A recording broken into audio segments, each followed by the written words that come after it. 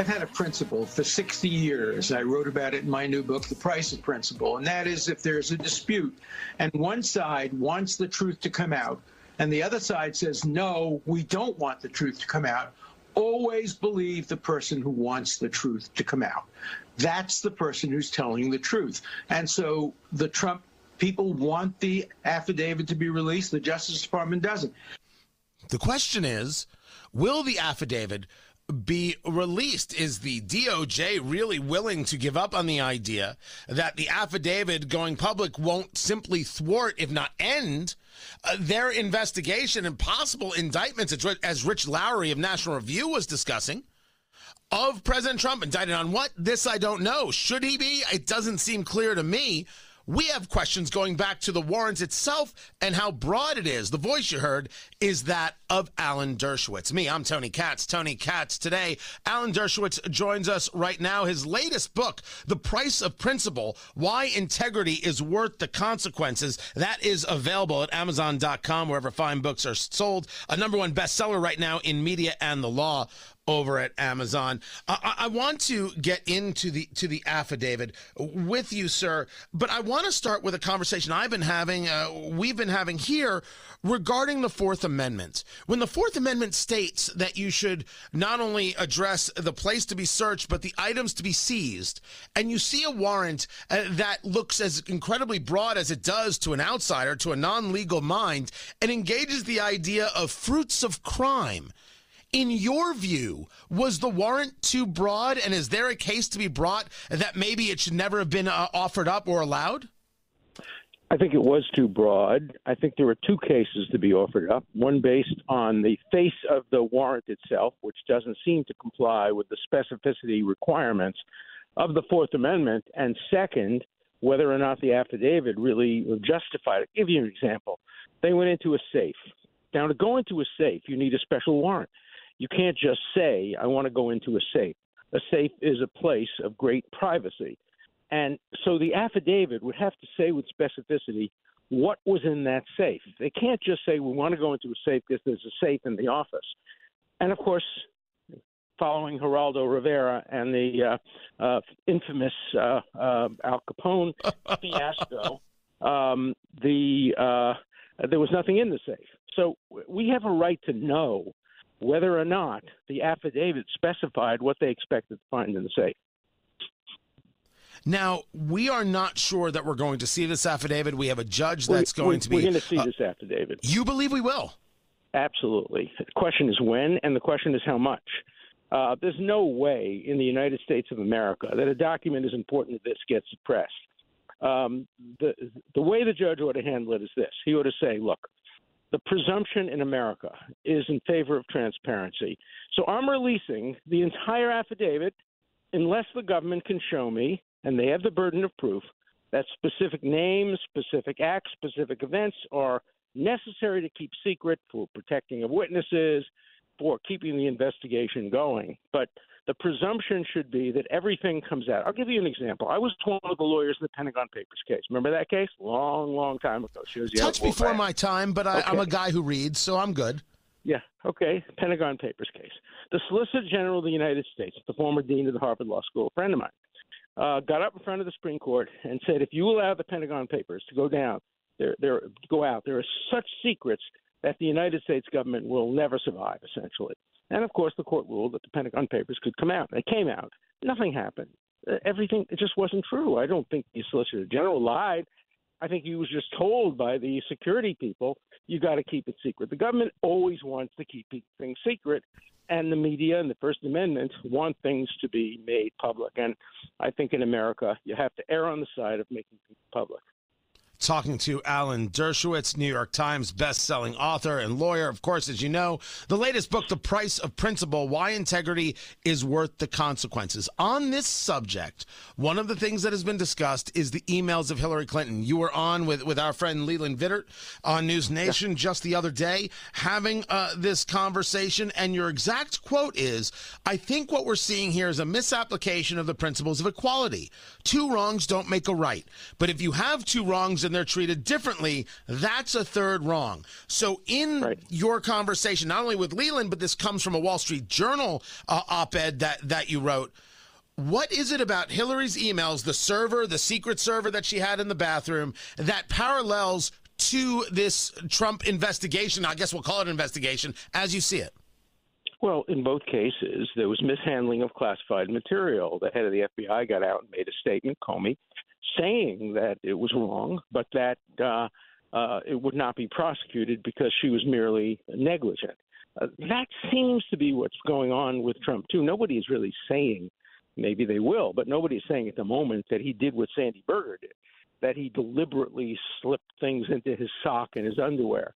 When you leave the White House, especially under these circumstances on January 20th, 2021, when you still say you're president and you're fighting like hell to promote that, in my view, falsehood that you're still president, you're going to be pretty busy. And he didn't pack the boxes and he didn't put them down. And so I think the worst case scenario will be negligence. And if negligence wasn't enough to prosecute Hillary Clinton, the burden of proof, again, is on the government or on Garland to explain the difference. Why a search warrant, a broad search warrant in this case? Why a search of his wife's closet? Why the safe? When in the Berger case and in the Clinton case, the searches were narrower, the application of law was narrower. And so, the argument I wrote in the Wall Street Journal is, about whataboutism. Always when people complain about somebody being prosecuted, they say, yeah, but so-and-so wasn't prosecuted. And that's become known as the what about Clinton? What about Berger argument? It's a good argument in a democracy because you want equal protection of the law. Even Garland said even-handedness is the essence of the Justice Department. And so what about Clinton? What about Berger? Those are good questions. When you talk about the whataboutism and you talk about Attorney General Merrick Garland talking about the equality conversation, are you left to wonder why he is okay with this warrant? He made sure to go out of his way to talk about personally overseeing and personally approving the warrant. You think he personally approved this warrant, and how much do you think he regrets it? Well, I think he personally approved it. I doubt that he regrets it. He may. I think he opened up an enormous can of worms, and he better be able to support it. That's why it's so important to get the affidavit out there to see whether the affidavit actually supports it. I don't see the case for a search warrant. They had a subpoena out. They were negotiating about the subpoena. If they weren't satisfied with the negotiations, just go to court and you enforce the subpoena. The judge orders the president to produce the 12 boxes by tomorrow morning. And then he goes through them and sees what's privileged, what's not privileged. That's the way it should have been done. That's the way it's usually done. And I'm afraid about a double standard. When you think about how people like Manafort and Peter Navarro and others were arrested and handled, that's not the way people generally are treated in white-collar crimes. When my clients are indicted, I'll get a phone call from the Justice Department saying, your client's been indicted. Would you bring him in tomorrow for arraignment? And I say, no, I'm a little busy tomorrow. All right, we'll do it the next day or the day after, and we'll put him on bail, and we'll have a trial. He's presumed innocent. That's the way it normally works. You don't go to airports and shackle somebody in front of their family. Talking to Alan Dershowitz. The book, The Price of Principle, Why Integrity is Worth the Consequences. You can get that at Amazon.com, wherever fine books are sold. This idea of principle is something that we discuss here. I discuss on the show, but I've been discussing it a little bit differently, and I've been discussing the total lack of faith in the institutions. It is difficult to have faith in the FBI when you go from the Russia story to this. It's very difficult to have faith in the CDC when it seems rather obvious that their moves were not science moves, but were political moves. And when you see the lengths to which groups like the American Federation of Teachers had in changing policy or moving policy or writing policy regarding the DOJ. The principal conversation matters. And the argument I make is that it's not us so much that has changed. It's that the institutions have failed us. So there's a question of how do they build back the trust? But maybe the first question is, what are the principles that need to be reinstituted? What do you believe that's missing? And what exactly should be the price? Well, in my book, I set out a series of principles that have dominated my life: free speech for everyone, due process for everyone, equality for everyone, and courage. I'll tell you a story that stimulated me to write the book. I was sitting next to, this is a name-dropping story, sitting next to Caroline Kennedy, the daughter of President Kennedy, the man who wrote the book Profiles in Courage. And she comes up to me and she says, "If I knew you had been invited to this dinner party, I wouldn't have come."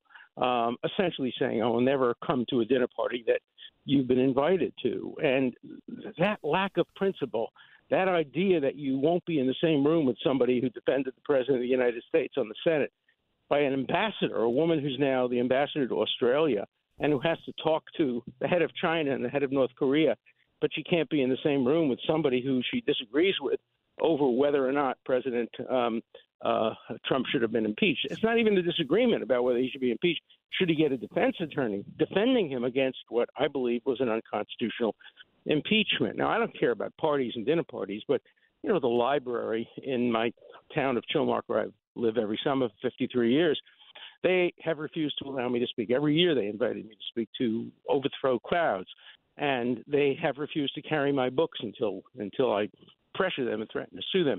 But once I defended President Trump, they stopped getting my books.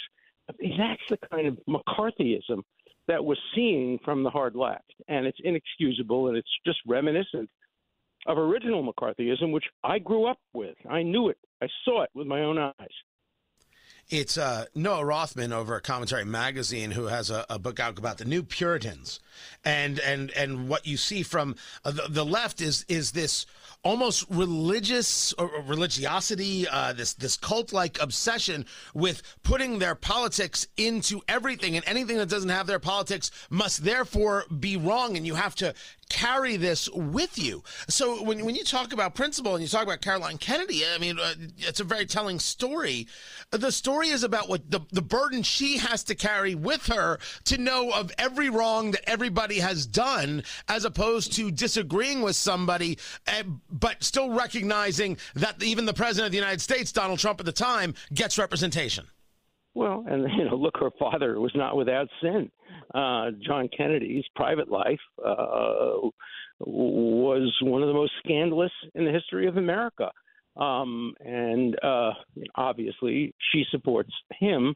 There are no perfect people. Abraham Lincoln had some racist tendencies. Thomas Jefferson had slaves. But the idea that you would have no social contact with somebody because they defended the president on the floor of the Senate, that could only happen on the hard left today. And you're right. I think it's in many ways worse than the New Puritanism, because Puritans at least tolerated some dissent. Now, obviously, they hung witches, but and did some terrible, terrible things. But they did it because they believed it was commanded by God. The left doesn't do that. They think it's commanded by political correctness.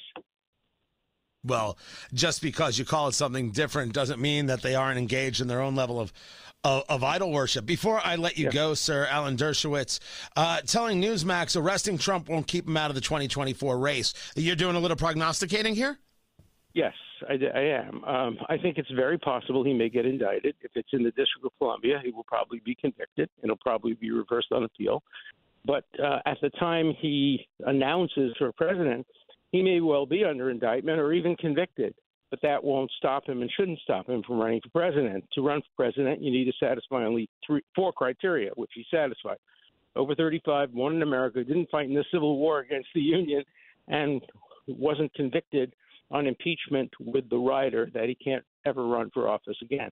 So Congress can't add to that, and you can't make up rules about who can run for president. He can run for president. If he were in jail wearing a striped uniform, he could still run for president. Mayor Curley ran for mayor of Boston while in prison. If that's not going to happen. But the efforts to try to get him disqualified. Look, I want to make sure he's not disqualified because I have the right to vote against him for the third time. I'm not a Trump supporter. I'm a liberal Democrat. I just put my commitment to the Constitution, my principled commitment to the Constitution, over any partisanship, and that's why I wrote the book, The Price of Principle, and it's a heavy price. Mostly my family has been paying for it. They have canceled my wife, who didn't even support my defending of President Trump, my children, my grandchildren, all my relatives have been canceled. It just is the same old McCarthyism, this time from the left. While you're prognosticating, 10 seconds or less, will we see an indictment of President Trump from Merrick Garland? I don't think so. I think Garland is too smart. Unless there's a smoking gun, unless there's Nixon-type crimes, I don't think it's going to happen based on a mishandling of classified information. He is the pride of Brooklyn College, everybody. Alan Dershowitz, remember, B is for the B in Brooklyn College. The book, The Price of Principle, Why Integrity is Worth the Consequences. That is actually the school song. It's quite incredible. My father went to Brooklyn College. Alan Dershowitz, The Price of Principle, Why Integrity is Worth the Consequences. Always a pleasure, sir. I appreciate you being with us. Hope we get to do it again. Alan Dershowitz, thank you. More to get to. I'm Tony Katz.